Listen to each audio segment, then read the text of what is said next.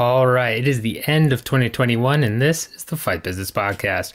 I'm your host, Patrick Auger, and today we'll be answering your questions, talking about Jake Paul pay-per-view buys, Francis Ngannou contract shenanigans, and everything going on with that.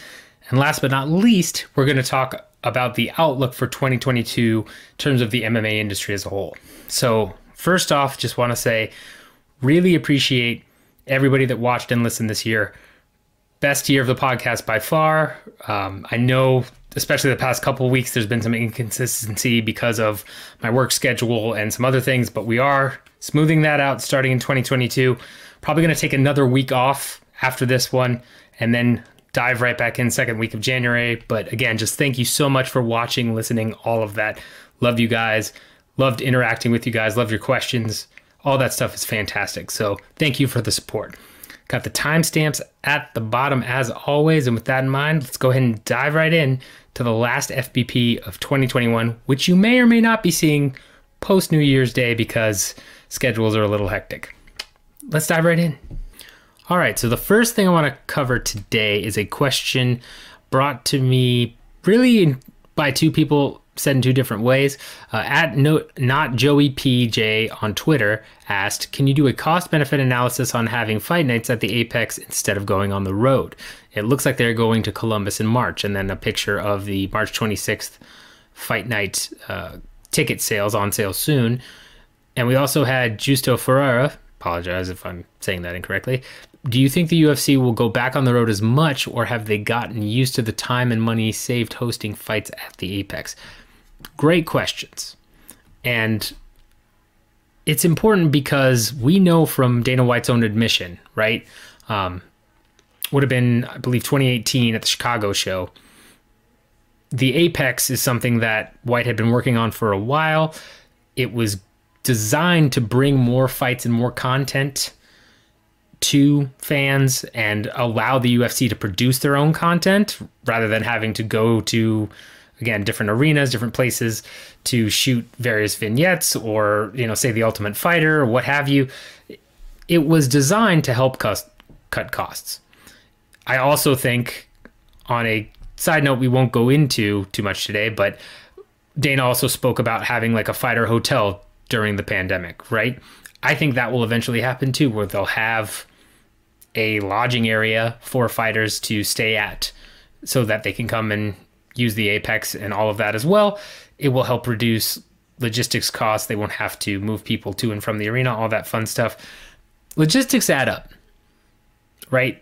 Flying, let's say you have a 14 fight card, flying 28 fighters out to a particular area, plus at least one coach round trip, giving them all hotel rooms, some nicer than others depending on their champion status or contender status, and then adding in the production crew having to be flown out or driven out wherever. All of that type of stuff adds up pretty quickly. It's not, gonna break the bank by any means, but it really does add up. So that's just one type of costs, but a lot of people don't understand that event production costs, if you're going to a particular arena or a different area, there are a lot of costs associated with that as well. So to answer this question, because we don't know the overhead that the UFC has for hosting events in the Apex, I reached out to a couple people. I didn't think I was going to hear back over the holidays, and I did not. But if I do hear back, I will update and let you guys know. But we don't know the exact cost of the overhead for the UFC for using the Apex, but we can get an idea of how much it costs just to produce an event in a particular place. What we're going to use to get a again, estimated guess, it's not going to be right on the money. It should be in the ballpark though, is we're going to use an article from Mr. MMA Business himself, John Nash, titled Zuffa Finances, the Economics of a UFC Event, dated September 23rd, 2019. And then I'm also going to use some knowledge I have from a couple of friends I reached out to. One is an events coordinator for a arena at a 300,000 population city. It's their biggest arena where they have a lot of bands or events come through. WWE comes through there. You have some older 80 bands. You don't get any big giant names. UFC did a fight night there ages ago. God, it must have been nearly over 10 years ago. But haven't been through since. So we can't use, unfortunately, actual UFC costs, even if they're dated. But they do have a good grasp on, again, the types of event costs that a lot of people wouldn't think about. Some of the different contracts, part of the concessions that sometimes get rolled into that, which is a whole nother thing. So we're going to use that. And then we're also going to use a conversation I had with a buddy who's done some tour management, essentially, for a couple of bands, and has handled not the legal aspect, but kind of been the project coordinator, making sure everything is signed, everything is documented, and has seen the numbers in terms of costs for hosting certain bands.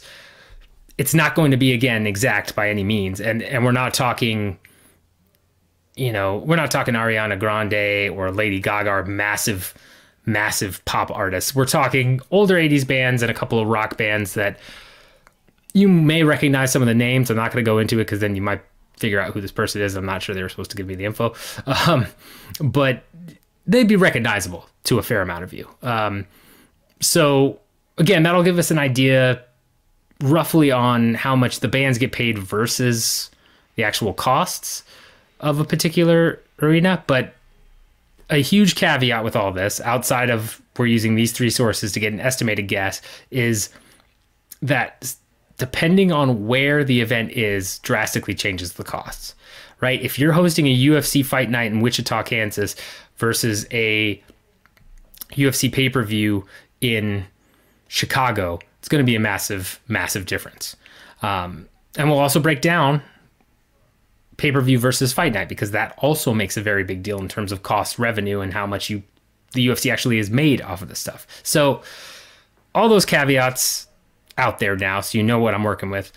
Let's first take a look at the article by John Nash, which again focuses on what we know from the antitrust lawsuit and hearings that happened in 2016 or so. Again, this is 2019. It's been a long couple of years. I'm sure some of you know that. But so the information we have from this article, highly encourage you to read the whole thing. One thing that stands out and that will help us here is UFC event level costs. And it has 5 events listed with the particular dates, then the event costs, excluding fighter compensation, event revenue, and then fighter expenses. You got UFC Live, Vera versus Jones on March 21st of 2010. That's $1.2 million in event costs.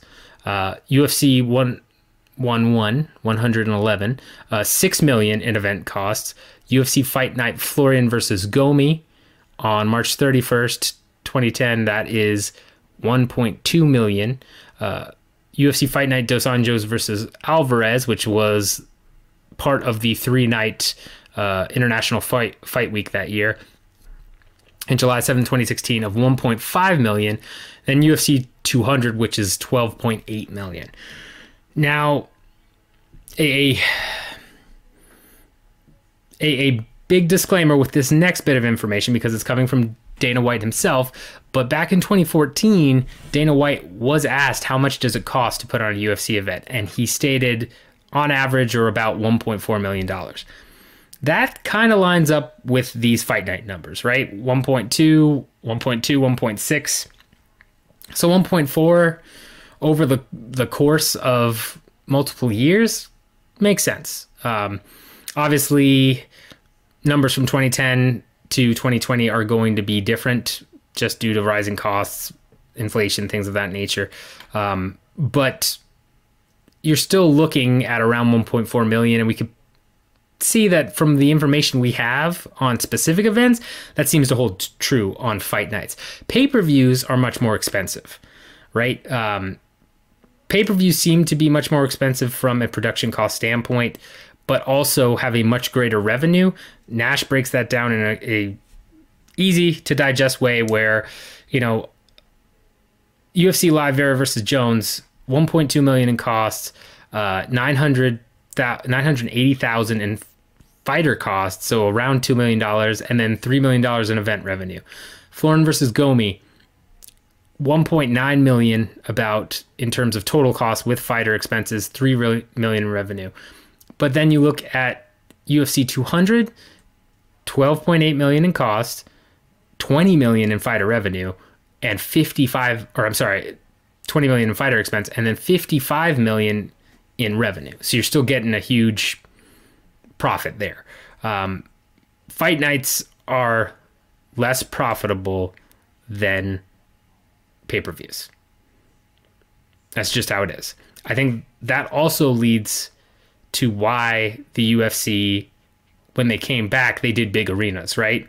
You did Houston, you did Jacksonville, you did big pay-per-views that sold out, because that's where you're actually getting your biggest profit. A lot of these fight nights, you're getting some profit, but at times, not that much. At least not nearly as much as you could be making. Dos Anjos versus Alvarez, July 7th.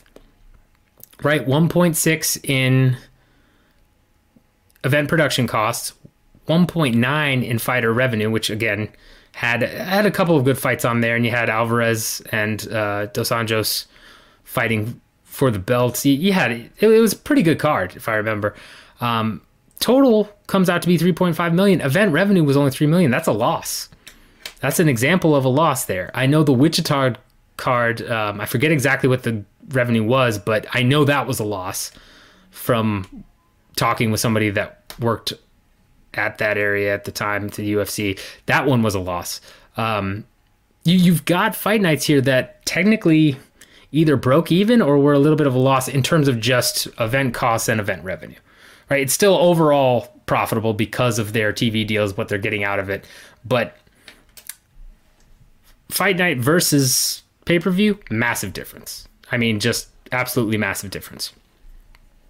So how much of that is production cost when we're talking about, say, the 1.4 average? Let's roll with that right now.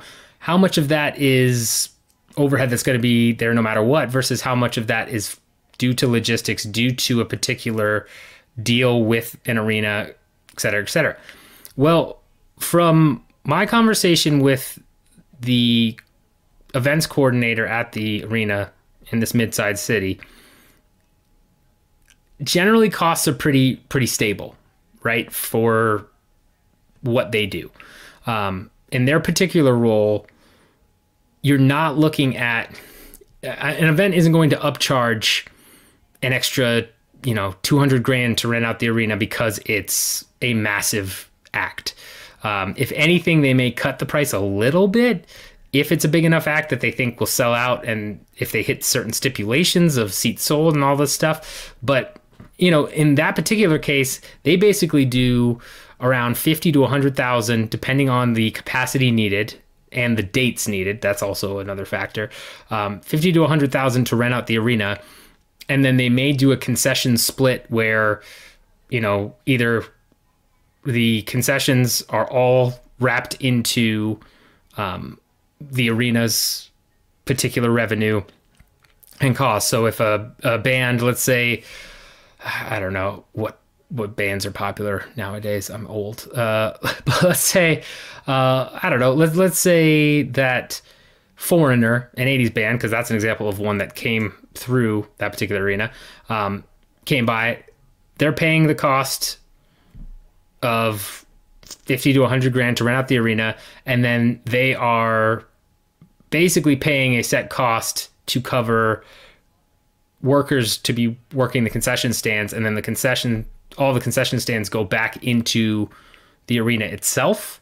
But in other cases, they had mentioned, this person that I know had mentioned that sometimes they'll actually want to split concession sales and will restructure the deal and pay a higher upfront cost in order to get part of the concessions, because they think that more people will end up going to the concessions. So, hey, we'll pay you an extra $40,000 on top of your normal rate, and then we want to split all the concessions down the middle 50-50, and we want that revenue there. That's a little bit more rare, to be honest, but it's a small town arena. It can happen. And that's pretty much it. So there are other costs with utilities and things like that put into it, but in that particular arena, you're looking at, 100K, I guess, on average is what they said. And that's a smaller market, so it's not that bad. But with the tour manager friend that I have, they had seen instances where you may have a band cost, $500,000 to appear for an hour-long set, and the cost of just event production, all of that, and setting up and getting the stage up and all that stuff, which is a big factor in costs and all that fun things, is moving, again, the octagon, moving all the lights, making sure it's all that fun stuff is good to go, having the TVs in the right place, all of that aspect of it. You may have a band have command a $500K show fee for an hour, and then it costs $250K to basically do event costs, because again, you've got to work on the stage, you've got to pay all of the roadies, you've got to set up the electrical, you've got to do all this stuff. It's a much more complicated process. And he had said that more than likely that's what the UFC would err the side on, right? Is you're looking at a $250,000 or $500,000 event costs just for getting everything set up, doing all that fun stuff, that type of thing. So I would imagine if you're looking at 1.4 million on average, based on the conversations I've had, you're probably saving around 30 to 35% of your costs by doing it at the Apex. Minimum. Could be even more than that, depending on, again, what the actual overhead is for the UFC. I don't know if they're using, I don't know if they're using their own staff for manning production, right? Manning the cameras, all of that stuff. Or are they paying, paying a subcontractor to do that? Do they have to pay subcontractors to do that when they're traveling rather than using their own people? All that fun stuff. Don't know any of those details, but I gotta imagine in the conversations I've had, you're probably looking again at 30% cost savings minimum. Just because there's no logistics involved, there's no extra fees or riders or contract negotiations. Even if it's just going back and forth with a particular arena or particular city to bring the UFC there, right? Especially if it's international, or even Hawaii, right? Which was a big thing where they were trying to get so much money to bring a UFC show out to Hawaii. Like, that takes time and is man hours, which if it's legal, you're looking at, I don't know, $300 an hour for a lawyer. Even if they're your own, counsel that you're paying more on a salary rate, that still is probably added up in terms of the overall project costs. If I have to have my counsel review and go back and forth on red lines for 2 days with a particular entity, I normally bill counsel out at something around $300 per hour if it's to a project or a service that they would normally do. I mean, you add that in the total cost. So that's just one smaller cost, but there's a lot of things like that is what I'm getting at, right? All of these little things that you might not think about add up very, very, very quickly. Good example of it is if you ever go and look at your credit card bill at the end of the month, if you're like me, a lot of times you're like, wait, how did it get this high? And it's never one giant purchase or one like major thing, right? If it's higher than I thought by a significant amount, it's usually a lot of little stuff that added up here and there. That's just the nature of costs in this type of situation. So I'm going to say, again, with the tons of caveats I've added to this, you're looking at 30 to 35% cost savings. So anywhere from, $400,000 to $600,000 if it's 1.4, 1.5. We'll just round up and say 1.5. So $500,000 if it's a $1.5 million cost is a pretty good guess. That would be my estimate. Could be wrong. Again, I don't know what the overhead is on the Apex. Could be much more cost savings. Could hypothetically be less. But from what I know from adjacent type of situations, substitutes as you would in business, the cost of those substitutes, that's what I get a feel for. You're looking at saving 30% or so. So to go to the second part of that question, or rather the second question by Mr. Ferreira is, do you think the UFC will go back on the road as much, or have they gotten used to time and money saved? I think that there are a couple of things to consider here. One, they're going to do events at the Apex every year. I can't imagine they completely abandon the Apex. That would be foolish, in my opinion. Just from a headache standpoint for them, making sure that travel's all worked out and everything. I can't imagine they don't do some shows at the Apex. But two, I think a big part of this is going to depend on what ticket sales look like at these first events compared to what they would have been in 2019, and whether these events are already contractually obligated. I think that's the biggest factor. Here's what I mean by that. A lot of these events were announced either in 2019, at the end of 2019, or early 2020. Actually, most of them early 2020 at this point. But then coronavirus came around, right? Canceled all of them, was a whole thing. But a lot of these events could have force majeure clauses in them, which essentially would postpone these events and then have them happen once it's deemed possible and once it's deemed safe enough. I had tickets to a Tame Impala show in Austin. Bought for me and my friends. Was supposed to happen, I think originally April or May of 2020. I don't even remember. Or June.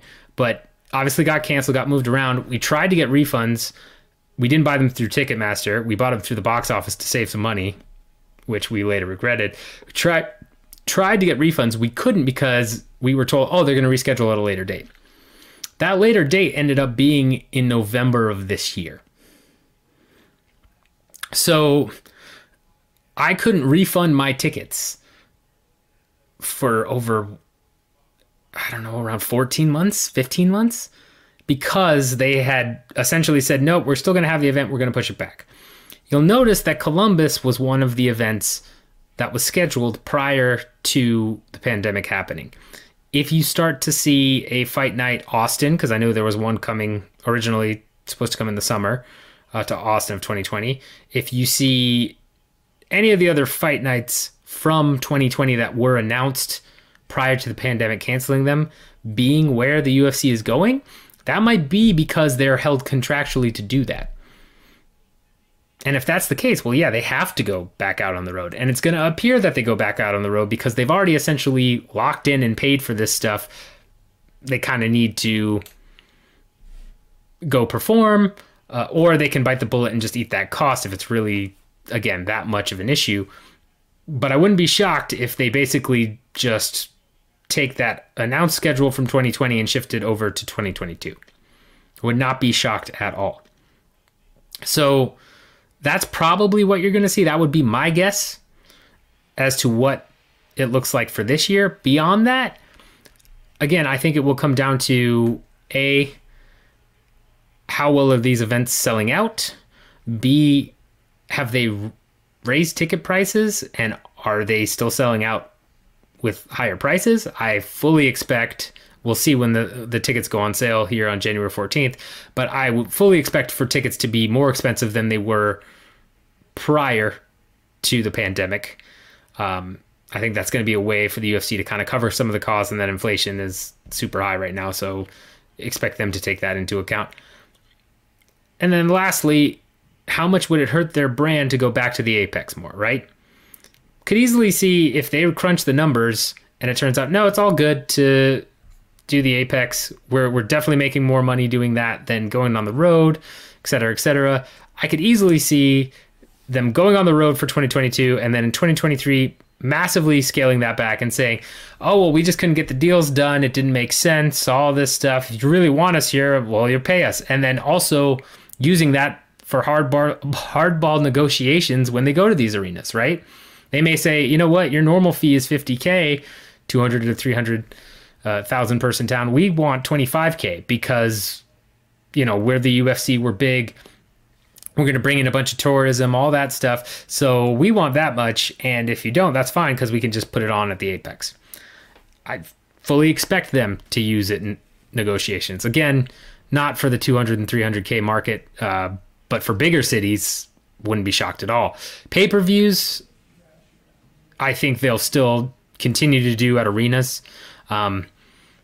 You probably end up losing quite a bit of revenue by, well, you know you do, actually, if you look at John's article, by doing a pay-per-view in the Apex versus in an arena that you can near sell out.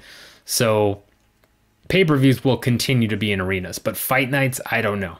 I personally think they'll be semi-normal for 2020 because of existing obligations, and then 2023 they'll start to scale back. But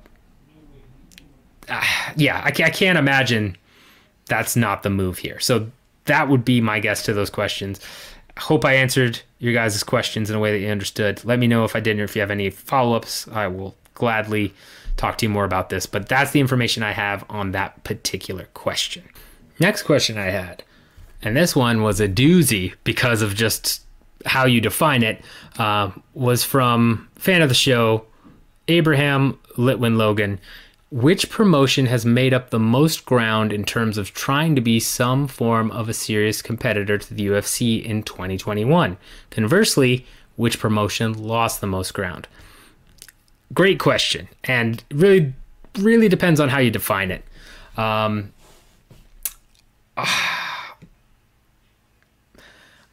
It's hard for me not to say one championship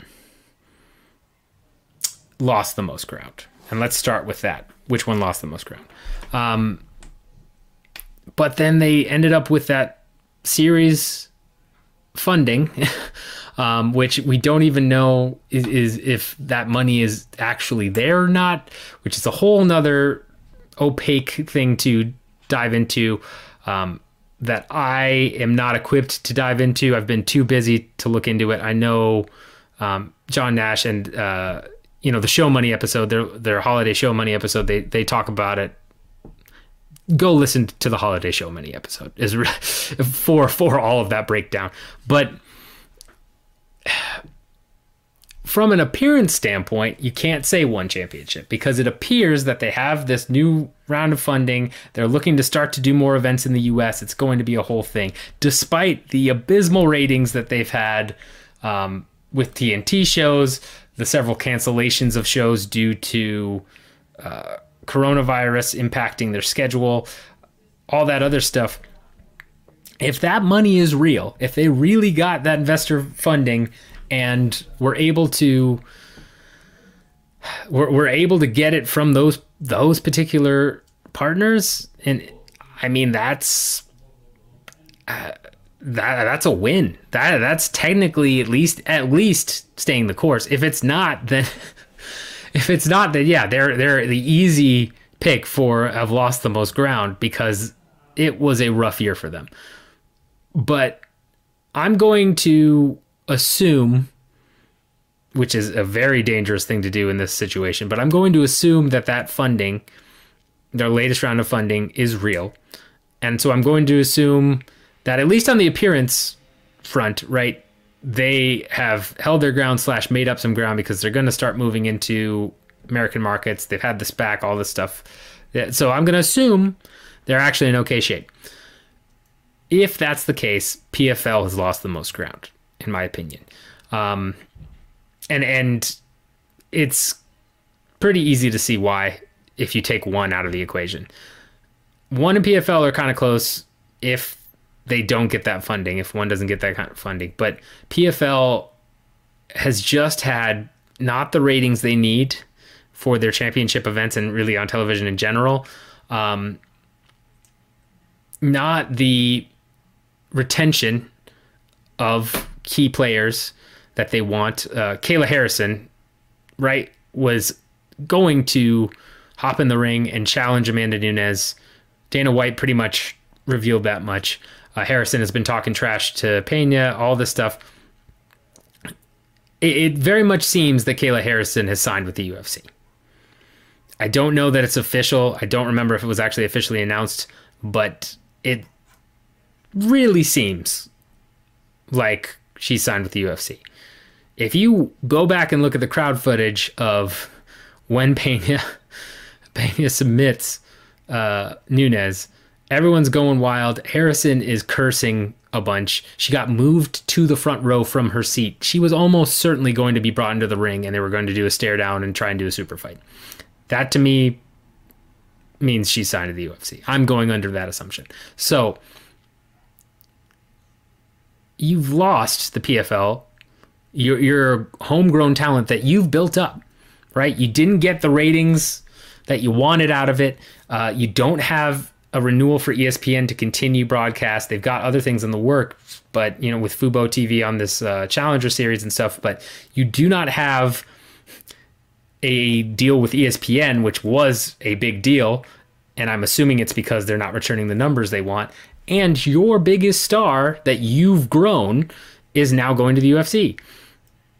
Not to mention all these other guys you signed in the off season of the PFL where they didn't do well, right?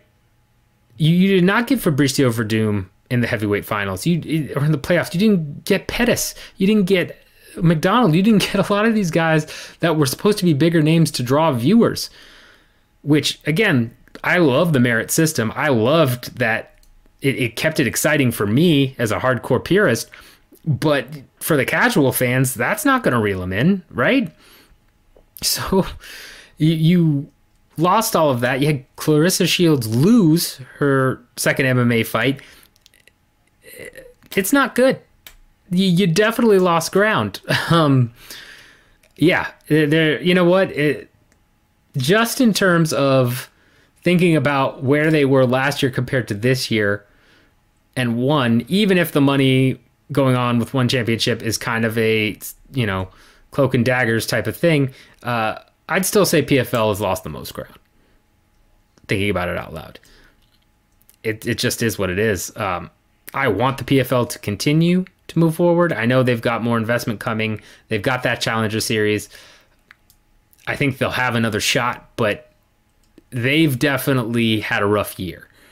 If you had real competition for Harrison, or Harrison kind of making a statement and saying, I'm going to keep running through people and doing my thing over here, that'd be one thing, especially if in the other brackets you had Pettis winning, you had Verdum winning, McDonald, Brendan Loughlane, right? Like you have some of those bigger names actually make it to the finals or become champions. I think you're in good shape, but that's not what happened this year. You had a lot of setbacks for people they paid a lot of money for that didn't deliver the content that they needed. So yeah, it's PFL for me that's lost the most ground. Gained the most ground, it's got to be Bellator, right? I've already talked about ONE and PFL. Bellator is the obvious choice here. You could argue Combate in a way because they have upped their ratings quite a bit, and they've done pretty well in creating some fighters that the UFC is interested in signing. But I mean, Combate isn't at that level yet. Whereas Bellator, I mean, they signed a lot of bigger names this year, right? You had Romero, Anthony Johnson. You had a lot of big signings. And on top of that, you had the coming out of AJ McKee, which it's unfortunate that, again, he didn't get the recognition he deserved. He did in the hardcore MMA community, but there wasn't a ton of casual audience to see his win over Pitbull. But, I mean, that's a homegrown star, and that's someone that could potentially start to bring in casual fans. It's just a matter of getting enough eyes on him. I think the move to Showtime and the deal with Showtime is very big in that regard. It will help in terms of cross promotion. I'm sure you'll end up with boxing matches, right? MVP will go box somebody on Showtime Boxing, vice versa. Yeah, it's got to be Bellator. The CBS merger, CBS Viacom merger definitely helped in that regard, because now you've got a bunch of synergy. You've got some easier internal deals that can be made rather than having to deal with two separate entities. But I think even outside of that merger, they've made some big leaps and grounds to solidify themselves as a clear number 2 to UFC's number 1 and gain up some ground. That being said, in terms of who actually gained ground on the UFC, no one. If anything, the UFC's competitive advantages were more pronounced than they have been in the past decade this year. They had the best year they've ever had. They killed it in terms of, if those pay-per-view buy numbers are true, the 8.6, 8.7 million, they killed it in terms of that. Seems that the pandemic viewership really helped them in terms of creating a new fan base and getting a new batch of people to become more hardcore fans, because it seems that floor for pay-per-view buys has risen for the most part. Got a lot more sponsorship deals, right? Crypto.com with that sponsorship deal, that's massive. You've got, Timex, you've got DraftKings, they just increased their competitive advantages by a mile, in my opinion. If we're being honest, everybody lost ground to the UFC. So Bellator lost the least ground, honestly, but they still lost ground. The UFC had a gangbusters year. It is what it is, right? But yeah, their competitive advantages are just getting wider and wider. Nobody actually gained ground on them this past year. All right, some other housekeeping issues we got to talk about. Again, appreciate everybody's questions. I know there were one or two I didn't get to on this episode. I need to do some more research on them, and I will get to them at some point in the new year. I appreciate you sending them in. I haven't forgotten about you. I will address them when I come back after the break.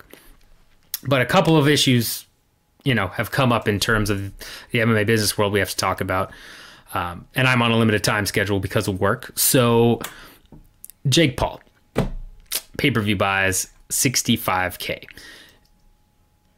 It's important, right? Because everybody's been running around with the story. I saw MMA Mania. That's where I first saw it. It's important that you do not forget the word terrestrial when it comes to these pay-per-view buys. A lot of people have been saying the pay-per-view bombed. A lot of people have been saying, he's not a draw anymore. The novelty is worn off. Last time you did Woodley versus Paul, terrestrial buys were around 25% of overall buys. I think that's probably the case here. I believe Nash thought that as well. A couple other people did too. I'd say it's safe to assume that terrestrial buys are not that much in the grand scheme of things. 25%. So you're looking at, what is that? 260? 260 buys total? If that's the case, that's not terrible at all. I mean, it's no, Conor McGregor, it's no Usman, that type of deal, but it never was going to be. It's still solid enough for what it was as a last-minute replacement fight, especially after their first fight was not very good. And this fight was very good until the knockout, right? Let's be honest.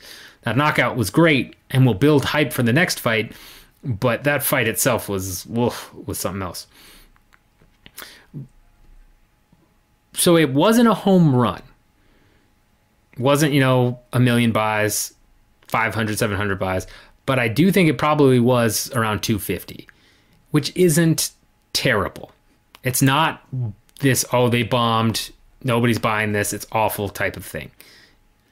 Now, don't have confirmed numbers in front of me, but I trust the people I've talked to who said that terrestrial buys should be around 25% or so. So I think you're probably looking at a better number. That's very important because it's very easy, especially on social media and in today's MMA sphere, that you see that number and you think, wow, it did awful. It's, Jake Paul is not a draw. Doesn't matter who he fights next. It's going to be terrible.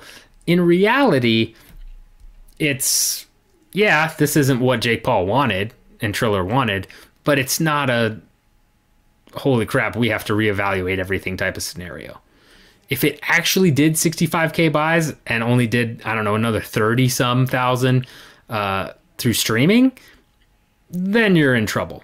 And maybe news comes out that is the case, right? I'm not saying that this pay-per-view did 250K for sure. But if it did do at least 250, you're probably looking at, okay, this was a last notice replacement. We'll tweak some things. We'll see what we can do to up those numbers, but you're not freaking out. That is not a doomsday scenario. So before you go out there and you say, man, it's awful, Jake Paul's not a draw and all that stuff, I hate to break the news to you, right? Because it's not like I'm a huge fan of this whole thing either. Jake Paul just beating up MMA guys. But it's not nearly as bad as it's being portrayed in some circles. That word terrestrial is massive. You have to pay attention to it. A lot of people are just parroting 65K buys, awful. That caveat changes everything. We are in a digital streaming world, especially for combat sports. You do not, it is not the olden days where you look and you see it on your TV and you say, okay, great, it's on cable. I'm going to go ahead and click my Xfinity button or my Direct TV button and buy this. And no, it's not how it works anymore.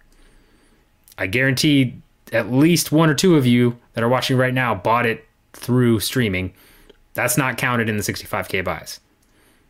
I also guarantee some of you probably illegally streamed it, which if you take that into account, a lot of people watch these things, right? But yeah, important caveat when it comes to the Jake Paul numbers. Do not rule him out yet. More information may come, and we may have to amend this statement, but for right now, he didn't have a great day at the office, but he didn't get his ass kicked like everyone's saying. All right, next little tidbit before I get to my 2022 outlook. Francis Ngannou contract negotiations. Have seen a lot of discussion about this. A great article by Paul Gift at Forbes talking about how the extension works with either tolling extension or championship clause. Highly recommend that read. That just came out a couple of days ago or a week ago, depending on when this comes out. Who knows? But great article. Focuses on aspects of Ngannou's contract and how it could be extended. You also had Markel Martin on the Throwing Down with Renee and Misha podcast on SiriusXM give his side of negotiations, saying he hadn't spoken to the UFC in 6 months, and that, he has a fiduciary duty to his client to try and get the best deal. It's been interesting to look at social media reactions to this, as well as just some fighter opinions. This is the best way I can describe it.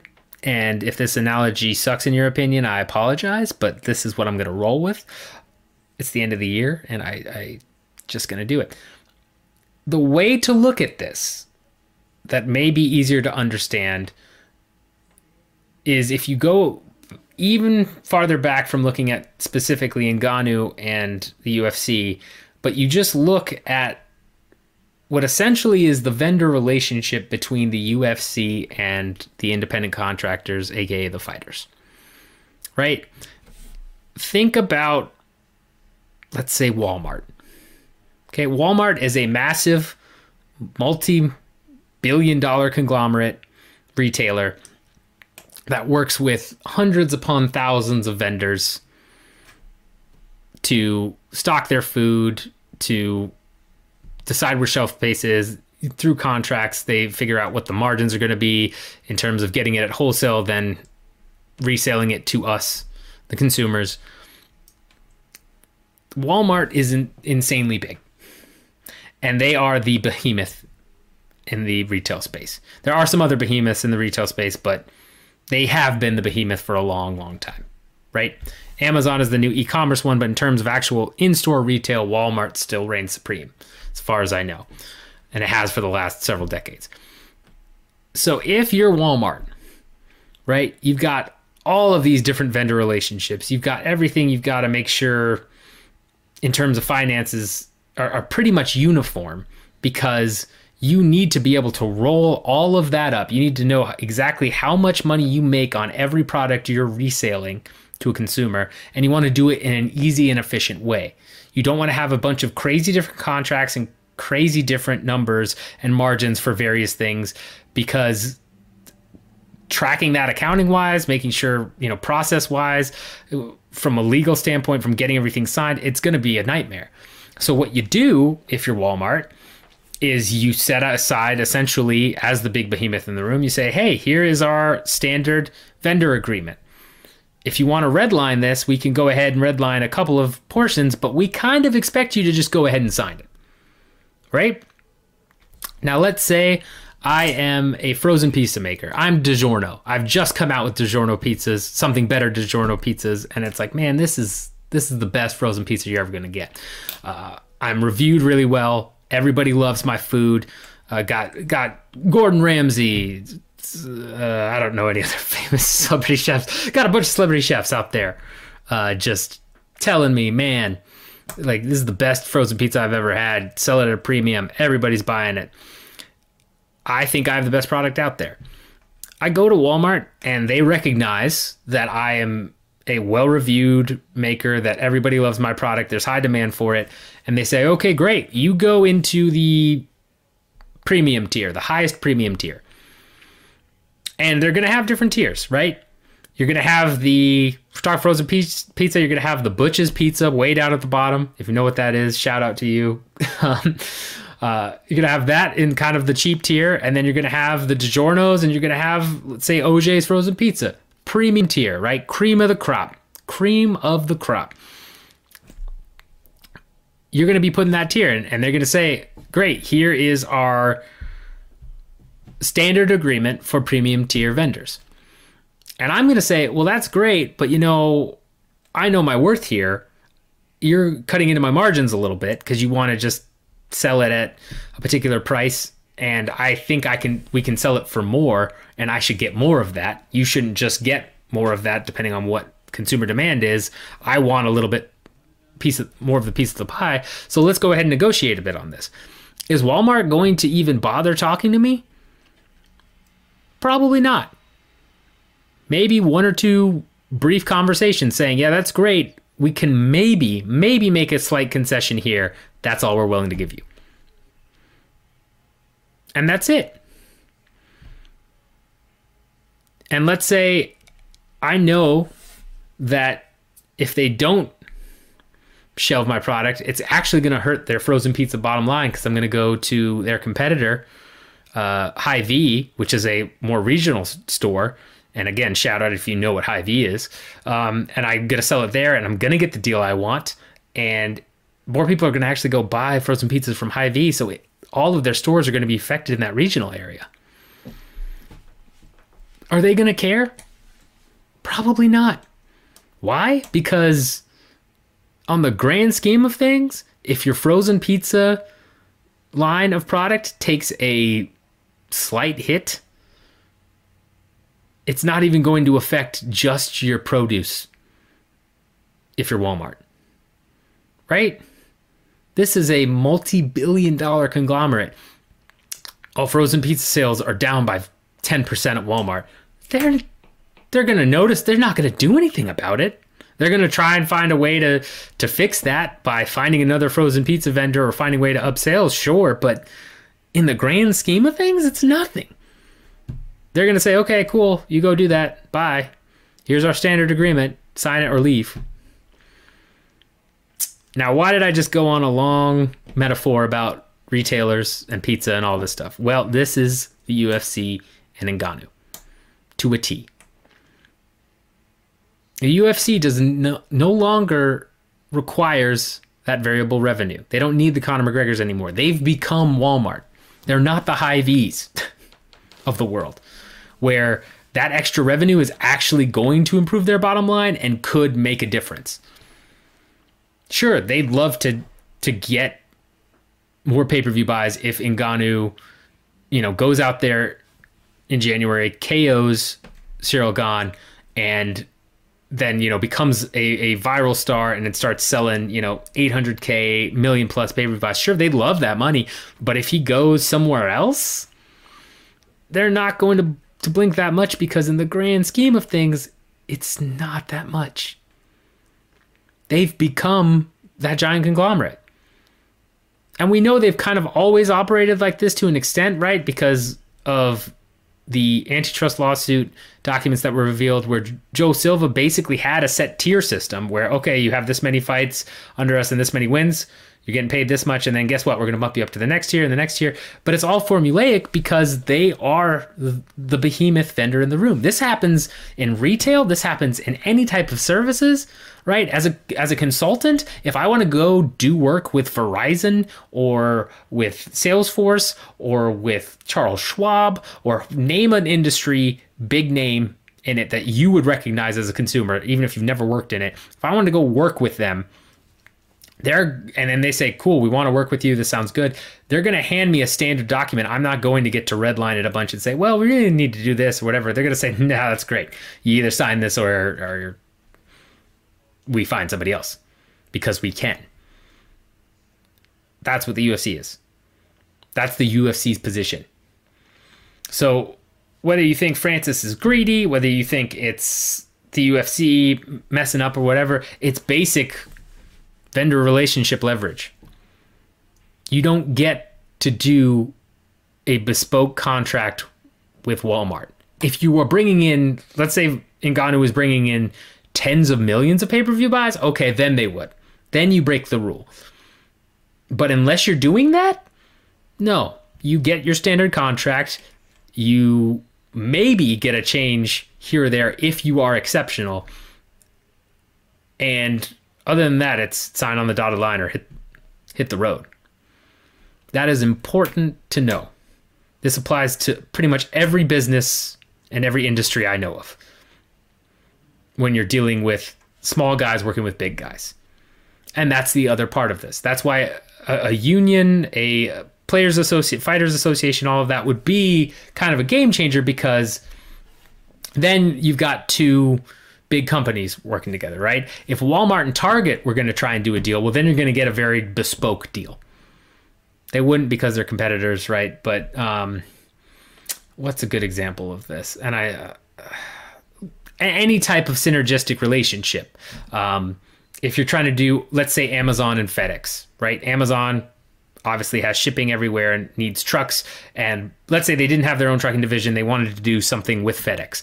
Then you're going to get a bespoke deal, because then you have two big players in the arena. You're going to go through multiple times of red lines, all of that stuff. That's just how it goes. But usually nowadays you just get mergers and acquisitions. Instead of getting a deal done or a massive partnership, one company buys the other, and we just say, all right, we're just going to absorb you because it's cheaper. People do the analysis and say, yeah, this is what makes more sense, rather than this weird partnership. But if you are big enough relative to the vendor you're trying to have a relationship with, you can get bespoke contracts. Individual fighters will never be big enough to do that with the UFC. Again, unless you somehow get a guy who's doing tens of millions of pay-per-views. If you get a ultra superstar, an ultra McGregor, who is mainstream popular the instant he fights, is just somehow doing crazy numbers, then maybe you start to get more of that bespoke contract discussions. But now that they've gone from variable to fixed revenue, they don't have to do that as much anymore. They don't have to give Brock Lesnar a guaranteed minimum regardless of what pay-per-view buys so he can fight Daniel Cormier. They told him, nope, we're not going to give you that. Go back to WWE. And he did. That's how it works. They've become the behemoth. So keep that in mind when you're looking at fighter negotiation and pay. Fighters don't have leverage. at least not right now. And that's just what it is. So don't expect that to change. Don't expect Ngannou to get what he wants. I don't know how it's going to play out, but yeah, just keep those things in mind when these discussions come up, because they will inevitably continue to come up. All right, last thing I want to touch on, and I'll do it briefly here, is the outlook for 2022.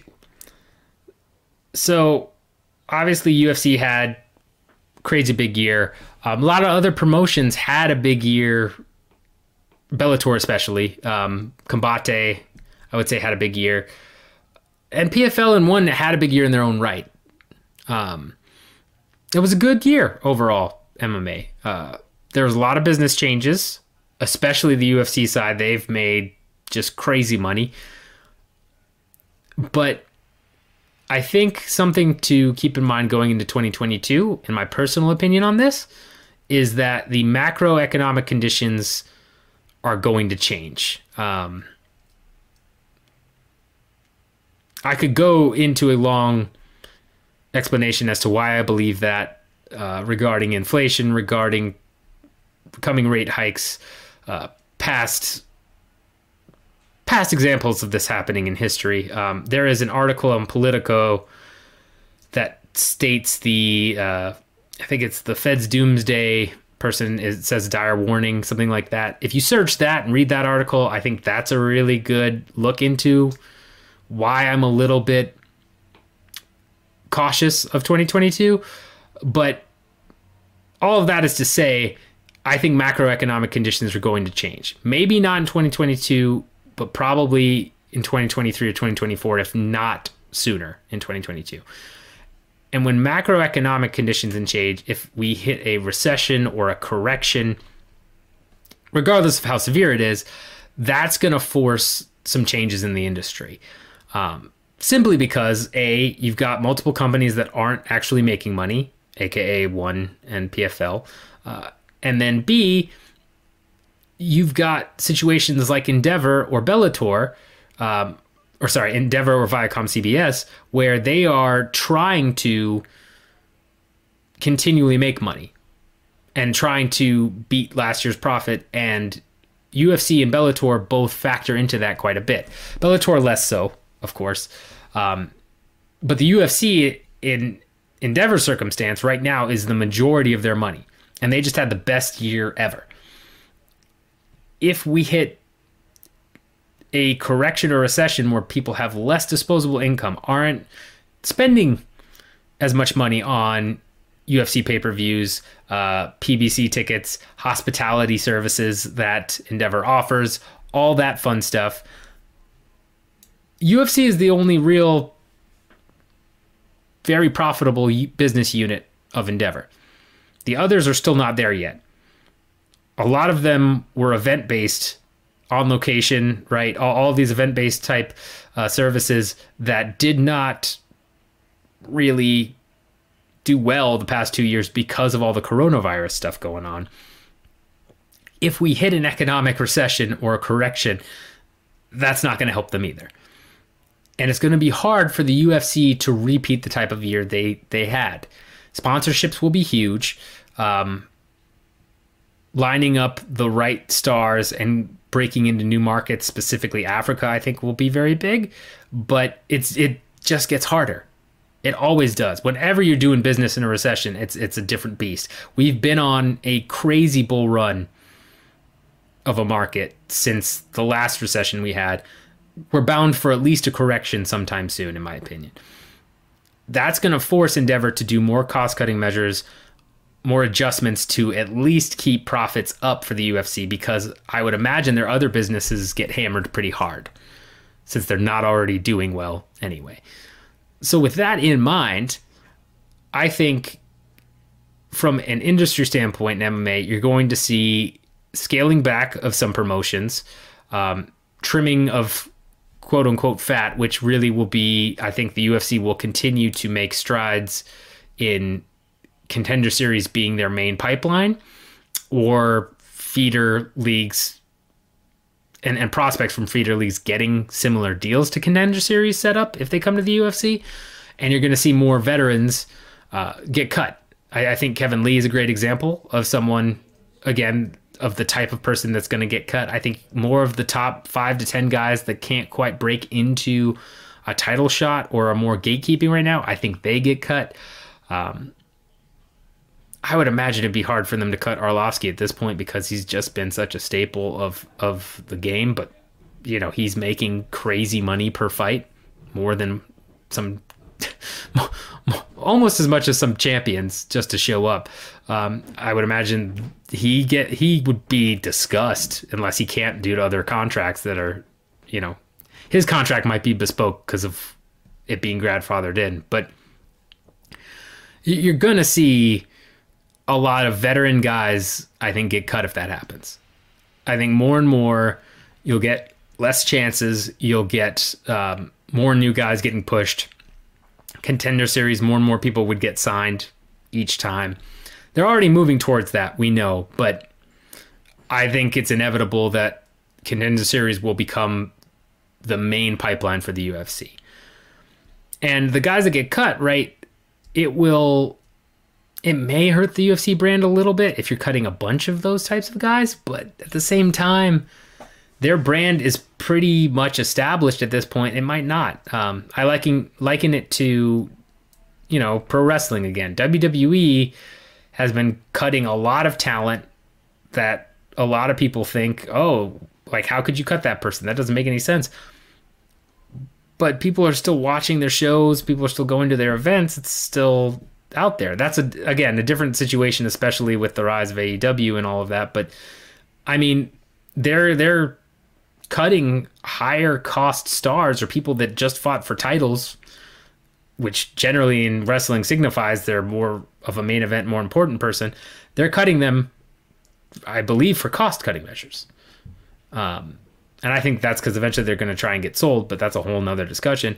But the UFC, right, will adapt those same measures. Endeavor will definitely pressure the UFC to say, hey, we've got to start cutting some of these guys that, yeah, they have a name, but they also have managed to get up to 100K on their contracts. Yeah, we can't afford that. Cut them.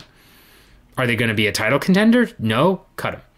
If they are, okay, keep them around, give them a contender fight or a championship bout right away, but otherwise cut them. And I think that's the other effect of bad macroeconomic conditions. You'll see more veterans get cut and more pushing of new prospects into championship contention faster. If somebody has social media hype behind them, if they seem to have the skills to maybe be a champ, Chimaev is a great example. I think he gets pushed by like a rocket ship in bad macroeconomic conditions. Personally, I think by now he would be in a number one contender spot, which he might end up being, right? But again, you're looking at that. I think people like Sean O'Malley would be more in a dangerous position, who's fought a lot of prospects, hasn't fought a lot of ranked guys. I don't think you get that build that O'Malley has been looking for. I think they push him to be like, hey, look, you've got a name, you're selling shirts, you're doing well, you're fighting a number 10 guy, you beat him, great, you're fighting a number 2 guy for a contendership match, and you're gonna fight for the belt next. Go the Cody Garbrandt route, right? Although Cody's was even faster than that. But I think that's what you get, because they'll still look to cut costs. You'll also probably see UFC employees get laid off if it gets bad, but I don't think that will probably happen. But you never know. Again, Endeavor fully owns the UFC now, so it's a different ball game. It's not a deal where they have to work with partners on some decisions, or they have to risk making their partners angry by making certain decisions. They get to do what they want. And we know Endeavor has a history of laying off agents and people who were promised certain things, and then guess what? They cut a bunch of people. I mean, before Endeavor bought the UFC in its entirety, there are a couple stories out there about how agents were frustrated, things weren't going well, Endeavor was floundering. If they get put in that position again, they'll be looking to cut from all business units, and the UFC is a business unit, make no mistake, a subsidiary, but ultimately in the grand scheme of Endeavor, a business unit. So I think that could end up being somewhat likely. Again, just because a correction will happen. Will that happen in 2022 is the big question. It may not. We may either start to see signs of it in 2022, or it may not actually manifest till a couple of years later. But that is my prediction for the overall industry. It's going to be a little bit tougher. Tougher for everyone, honestly, if we really get caught in that position. But outside of that, I think the sport is growing a little bit. I think the pandemic did boost things, gave UFC a wider audience that may not have been interested or was kind of forced to watch because they were the only thing on for a bit. So I do think there's a bigger audience that will consume MMA more prior to 2021. I think you will see that definitely in the first half of 2022. And I think you'll see more sponsorships out the wazoo in Q1 of 2022 for UFC, for other promotions. You'll also probably see, similar to what one did, you're going to see PFL try and shore up some outside investment. And any other, promotions, WFL is a great example of that. They kind of are trying to get their feet wet or trying to compete. I think they're going to do everything they can to get investors in the first half of 2022, because right now VCs and investment firms and angel investors are still printing money, and they will probably continue to do that until interest rates go up and you start looking at more of a shift in the market.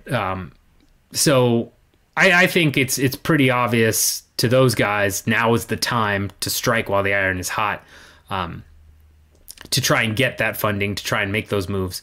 So I would imagine if PFL is going to do another round of funding, if WFL is going to try and get a round of funding, which it certainly seemed was the case based on the interview the commissioner did with Helwani, I think you're going to end up seeing a mad cash grab in 2021 in the form of sponsorships and investors. I can't imagine you don't. And if the good times keep rolling, again, things are just going to keep expanding. It's going to be a fun time. But I personally think second half of 2022 is going to... macroeconomic conditions are going to start to shift, and you're going to start to see a speeding up of cutting older talent that doesn't appear to either be a draw or appear to have a shot at the championship, and be, again, continued cost-cutting measures, not just in the UFC, but Bellator, PFL 1. I don't know that you are going to see every name value guy land somewhere, if that makes sense, right? If they get cut from the UFC or they get cut from Bellator and they have kind of a name, I don't know that you're going to see them land somewhere outside of the regional scene. You may see them at, LXF or some of the smaller promotions, but I don't know that everyone is going to end up in a great position. You do have Eagle FC. They're obviously making some moves, right? Things of that nature going on. But overall, the sport's growing. I think 2022 might be not a great year overall economically. So it's going to be a weird situation if that happens. But yeah, that's my personal outlook for 2022. Let me know what you think about that. Let me know what your personal thoughts are on 2022 and what you'd like to see in the sport, what you think will happen, predictions. I do think Eagle FC will end up becoming a talked about name in 2022, especially if they continue to sign the guys that they are signing. I think they will start to rise, maybe not to a one championship PFL type of scenario, but they'll definitely next year be in the regional promotion conversation. I don't think there's any way you can avoid that with Habib running it and the name they're signing. So look out for that for sure. But I think it's going to be a very interesting year. I also would say my last prediction there, if things do turn bad fast in the overall economic market, I do think end of 2022 is when you see a couple of promotions shutter. Yeah. Yeah, if it happens fast. Otherwise, 2023, I would imagine that to happen. But again, it's going to depend a lot on the greater market at this point and some of the other decisions that are way outside of the industry. But industry is growing overall, so that's great. Yeah, those are my predictions. Let me know your thoughts on all of that. All right, guys. Well, that is the end of the year Fight Business Podcast. Thank you so much again for listening, watching. If you're listening on Spotify, iTunes, Anchor, appreciate you guys as always. If you are watching on YouTube, make sure you do the like, subscribe, bell notification buttons. Really appreciate you guys watching and listening. It's been a blast. Let me know, again, any feedback on this episode.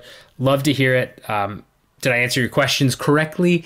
Did I need to do a better job at simplifying explanations? Do I not need to do a random Walmart metaphor in there? Let me know about all that. Let me know, again, what else you want to see me cover in 2022. I love getting input from you guys. I want to answer questions that I can from my expertise, and I love talking about this stuff. So thanks again so much for all the support. I can't stress how helpful and how amazing it's been, especially with all the health issues I had over the past year. Really helped keep me going and dealing with that stuff. So thank you so much, and we will see you guys in 2022. Enjoy your holidays if you're celebrating them. If you're not, then enjoy the time anyway. And I will see you guys in 2022. Until then, get money.